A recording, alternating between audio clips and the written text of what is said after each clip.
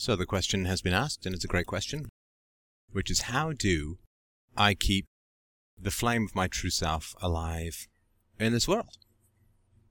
Great and important question. Now, I don't know.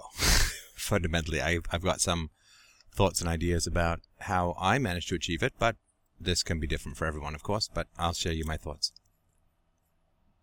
Well, after 30 years of talking philosophy with people in literally every walk of life that can be imagined, I talked philosophy with complete roughnecks that I was working in the bush with when I was a gold panner and prospector, all the way up to postgraduate people in university and professors and so on.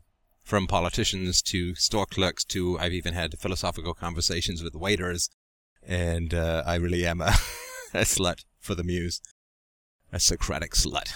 And these are the ways that I've sort of understood the idea or the question of the true self versus the false self.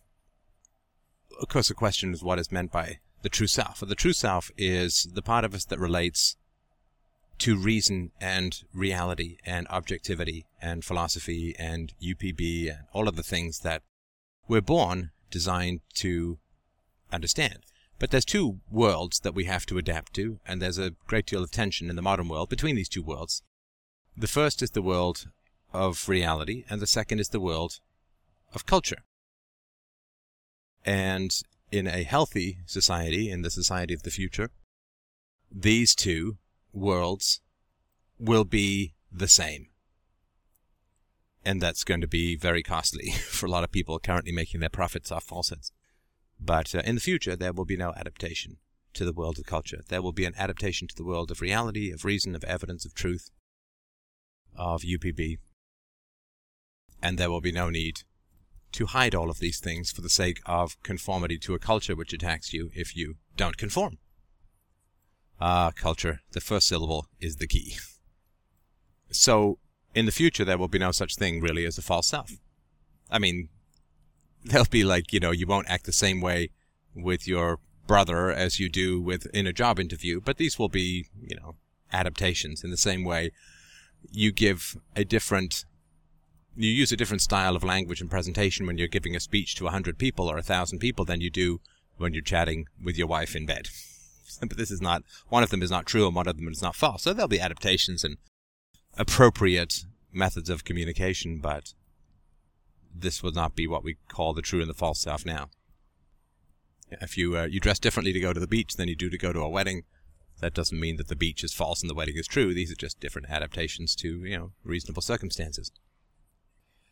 So the true self is that which is able to be honest.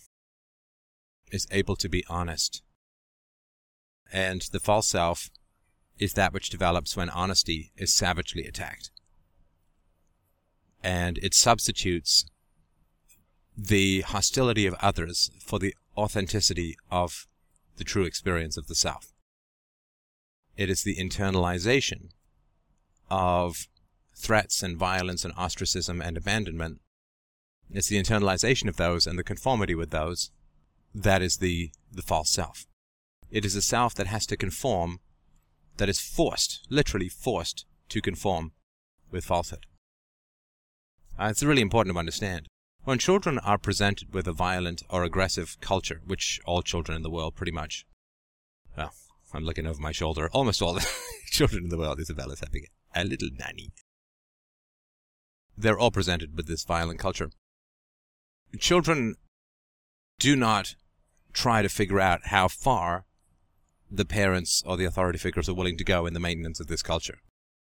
Because child sacrifice and infanticide were so common throughout history that the adaptation is to conform to the prejudices of the tribe, because the alternative so often is to be killed. And by the time you've figured out that you're going to be killed, it's too late.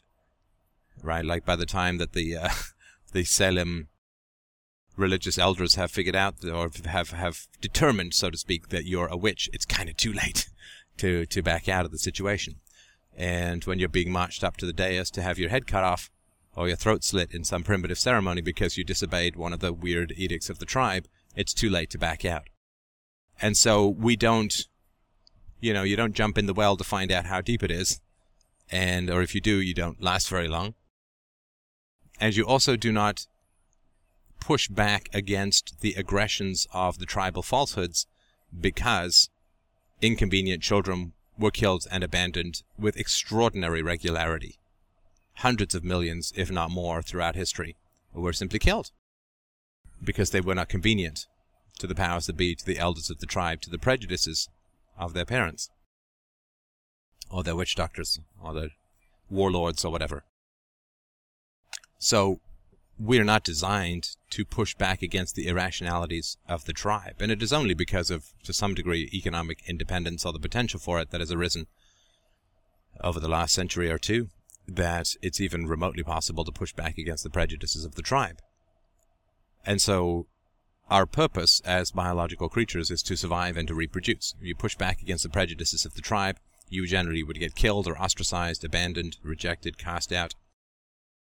And even if you weren't, you'd be relegated to very low caste status and would be very unlikely to breed, right? So the Socratic gene is definitely recessive. That's really what I'm trying to say. And Socrates was unusual in that he lived to breed and lived to be in his 70s and had children, and that was quite different from what would be the case in the past. Because cultural attacks upon the young occur very early in the children's lives, before sexual maturity and before any possibility of economic independence. And so, right, you get that we are bred, or we only have survived to continue to breed because we bow down to the tribe. A clue to this is, when you think of Ayn Rand's novels, the heroes have no families. I mean, they have no families. Their families are like shadowy, distant people in the past who've had no effect on them, but they've been on their own since they were, able to wriggle out of their diapers and all that. Because if they had had parents in the book, then they would have been closer to Peter Keating or to Hank Rearden rather than to John Galt or Howard Rourke and so on. And so that which is that which cannot be survived or threatens the organism before sexual maturity gets weeded out very quickly. The gene's just right.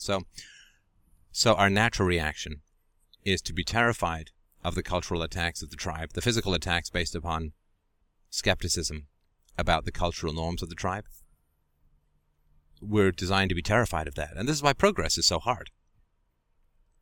And this is why the lone voice of reason is a kind of myth, I think. We need some sort of community, because we need some sort of tribal approval in order to have strength behind what we do. So, the true self versus the false self. Well, the true self is that which is able to be honest about genuine experiences and honest about the skepticism of the unseen, of the impossible, of the invisible, of the merely threatened entities like state, church, God, whatever. The true self is based on the truth. The truth is that if you give a child a box with no present in it and then tell them that it's a God present, they will not believe that there's a present, a gift. And so, how do you preserve that? Well, through cunning. Right, through a Nietzschean form of cunning, which is, I know the truth, but I will nod and smile. As you know, and unfortunately this gives rise to the great danger of the true self, which is contempt for your fellow human beings. And, I dare say, a richly deserved and well-earned contempt.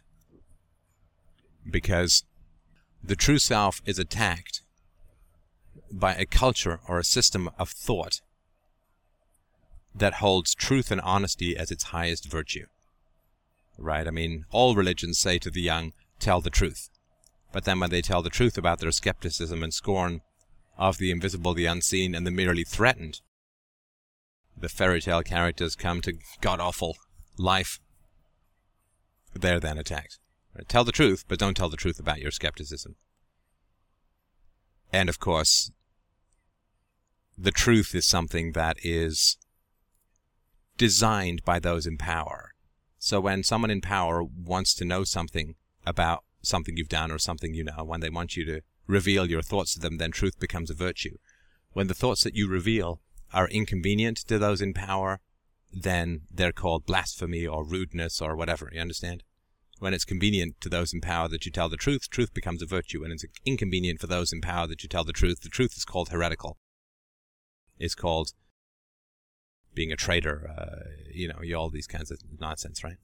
I mean, this is the standard UPB inversion, right? It's absolute to serve those in power, the moral, and then when it doesn't serve those in power, the opposite is moral, and these two things they never come into contact. It's doublethink, right?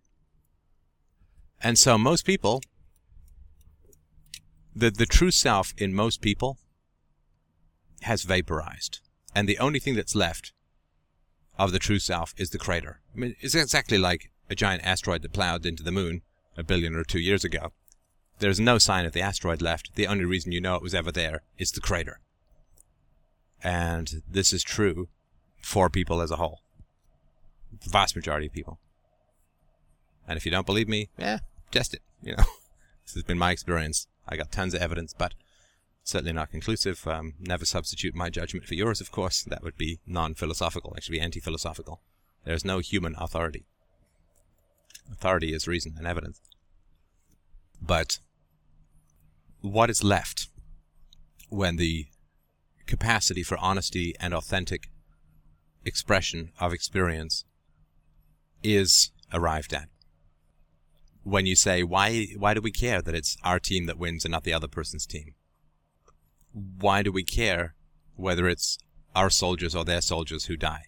Why do we care which flag flies over us? Why do we care about the approval of this wizened old guy in a funny hat? Why do I have to believe that which can't be proven? Why am I not allowed to have imaginary friends, but you are? Why are my imaginary friends imaginary, but yours are more real than we are? All of these things that go through the minds of children. Of course they do. Well, integrity is called evil. Right. Integrity and honor are defined as service to the rulers, right? A soldier has honor when he obeys the rulers. That's called integrity. That's called virtue. The apocryphal story of George Washington and the cherry tree, the father wants to know who cut down the cherry tree. And George Washington said, of course he didn't, but he's supposed to have said, I cannot tell a lie, it was I. Because that's called integrity. However, integrity to the proposition that all men are created equal apparently also includes riding down at the head of an army to go and slaughter a bunch of farmers in Pennsylvania who don't want to pay their whiskey tax. You understand? It's called virtue. Well, it's called virtue because his father wanted to know who cut down the cherry tree, and therefore honesty and integrity, truth to evidence, was a virtue. And it was more convenient for him to go and mow down the farmers resisting his power, then he did that. And that's called safety of the republic, or integrity, or virtue, or courage, or whatever it is, right? Whatever serves the interest of those in power is called the good. Whatever opposes it is called the evil. And so, for most people, their capacity to process reality has been smashed and has been replaced by fear of attack. Now, fear of attack is not enough for power to flourish in this world. Right? You must love Big Brother. It is not enough to be afraid of Big Brother. You must love Big Brother. And so all of the lies that are told in the world by those in power to those helpless and dependent upon them as children are called virtuous. And so the crater of what is smashed is overshadowed, in a sense, by an imaginary hill of virtue. And that makes people very dangerous. Because their sovereign judgment, their independent judgment, has been replaced first by fear, by incomprehension, by anger, by scorn, by contempt, and then the reaction formation occurs, and it becomes love. A passion for, a loyalty to, a love of the threatener, the attacker. the reproductive brain stamp of culture that is inflicted by the parents and in turn on the children and so on. That which is false must now be accepted as true.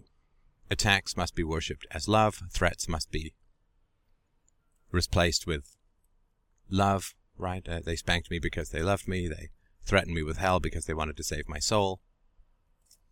They suggested I go into the army because they wanted to make a man out of me. As the saying goes, good iron does not get turned into nails. Good men do not join the army. And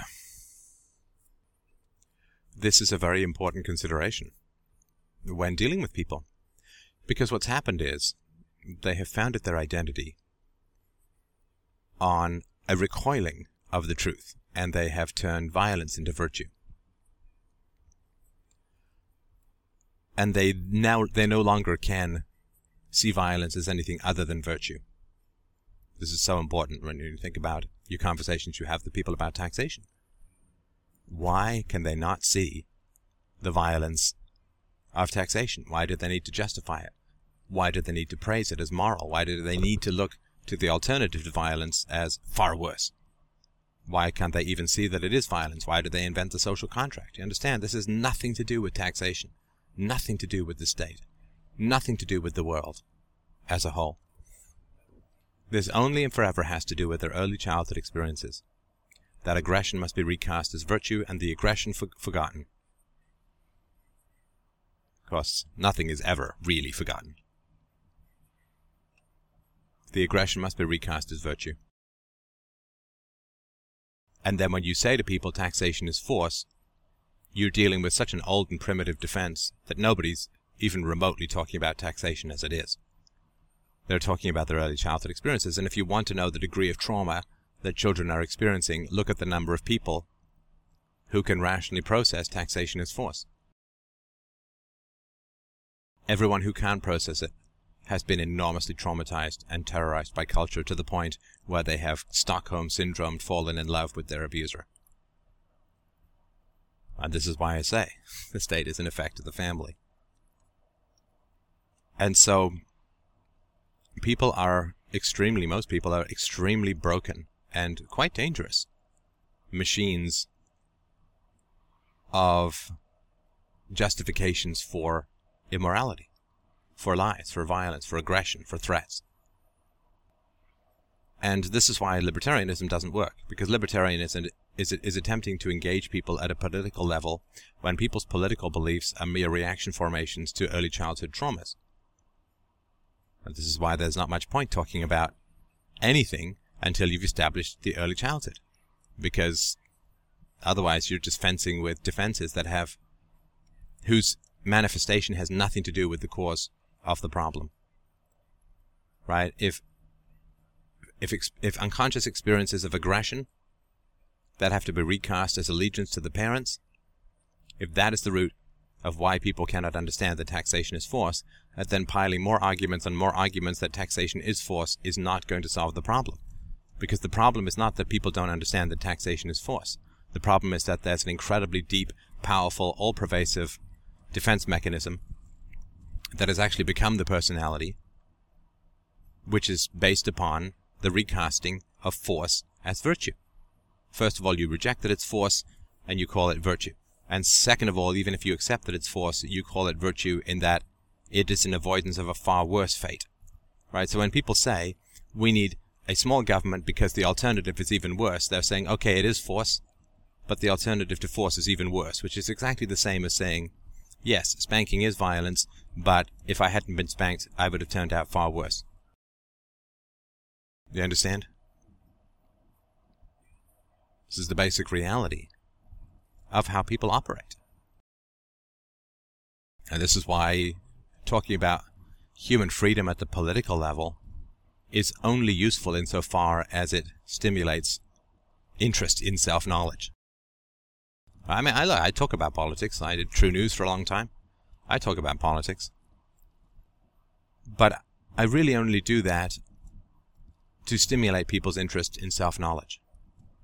This was what hung over the the lyceum in the ancient world, the university. Know thyself. So, how do you maintain the true self in the face of all of this? Well, unfortunately, you have to end up damning the world. Or you have to recognize that the world damns itself through its actions. It's them or you. When it comes down to the true self, it's them or you. And most people are so broken, and this is why I say it's got to be multi-generational, because most people are so broken that when you bring the truth to them, since their personality is almost now entirely founded upon lies, when you bring the truth to them, it's like they've built this house and you're there dialing up the gravity, and the house is gonna, you're attacking their house, you're attacking the structure of their home. And if you keep dialing up the gravity, the house is just going to collapse once it's at Jupiter level or something. So they're just going to hurl you back from that and call you a bad person for doing what you're doing. Right? They genuinely, or as genuinely as is possible, they perceive philosophy as the injection of an illness, a fatal illness, a disfiguring illness, a leprosy. I mean, the whole purpose of culture is to get you to found your ethics on lies. Ethics is the essence of the personality. Ethics is the essence of everything, because the most powerful aspect of our mind is its capacity to universalize, right? To extract principles and to universalize and to predict. That is the essence of what it is to be a human being as opposed to any other species. It's not language. Language is just a reflection of our capacity to conceptualize, to extract principles from experience. Right, a monkey can catch a banana, a monkey cannot do physics, cannot do math. And that is our single most powerful characteristic, is the universalization that we have. The essence of humanity is universalization. That's why the essence of humanity is ethics. Because ethics is the most powerful universalization that we have. Because it is either through that we are freed or enslaved. If we believe false ethics, then we are enslaved. If we believe true ethics, then we are truly, truly free. And so the essence of our personality is ethics. And if we build our ethics on lies and fears and justifications for violence, well, what happens? Well, the truth becomes holy water to the Antichrist. Garlic to the vampire. We become creatures of the deepest night, who fear destruction from the merest ghost of the rays of the sun, peeking over the horizon or breaking through a cloud. We become inconsequential albinos, speared and scalded and sunburnt by the merest ghost of starlights. And that makes us dangerous.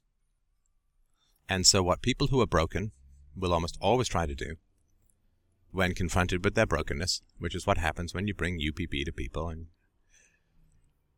what they will try to do is they will strive as hard as they possibly can to have you feel broken.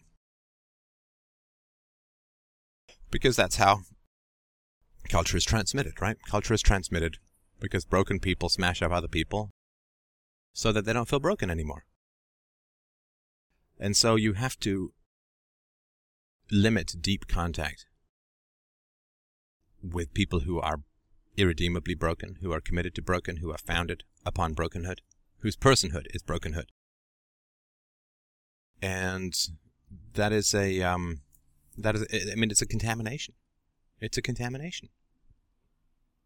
You can interact with other people, the way I sort of view it is you can interact with people, but with the unenlightened. You can interact with them, but it's kind of like pearl diving, right? You can go down, your eyes bulging and your cheeks bulging and bubbles trailing out from your nose, but you've got to get back to the surface, right? You can dive into these depths, you can dive into these crypts, but you've got to get back to the air pretty quickly. I mean, you are a mammal and you can't breathe underwater, and if you're virtuous, you can't breathe among fundamental ethical error. You just can't. And so you can go down, sure, I'll My dentist wants to chat politics. Yeah, okay, we'll chat a little bit of politics, but keep it really at the surface and don't show your hand. Right? The minority survived through camouflage.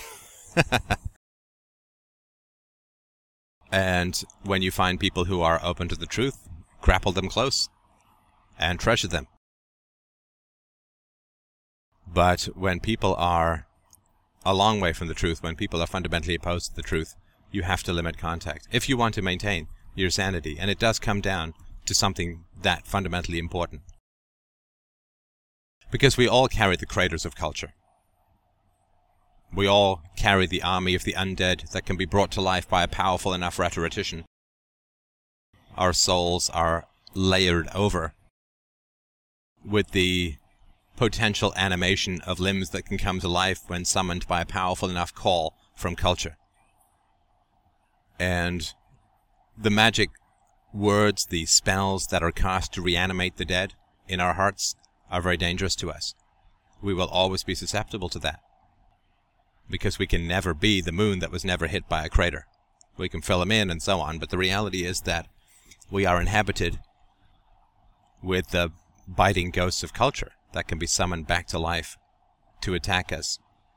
And we cannot ever undo that. We can raise children without that, but those of us who are raised with it, it cannot be undone. And people will forever be whispering the words into your ears designed to reanimate the zombies, to reanimate the dead to attack us. The resurrection spells are constantly being cast into the shaking tombstones of our hearts. Everybody is always trying to get us to turn against ourselves, using culture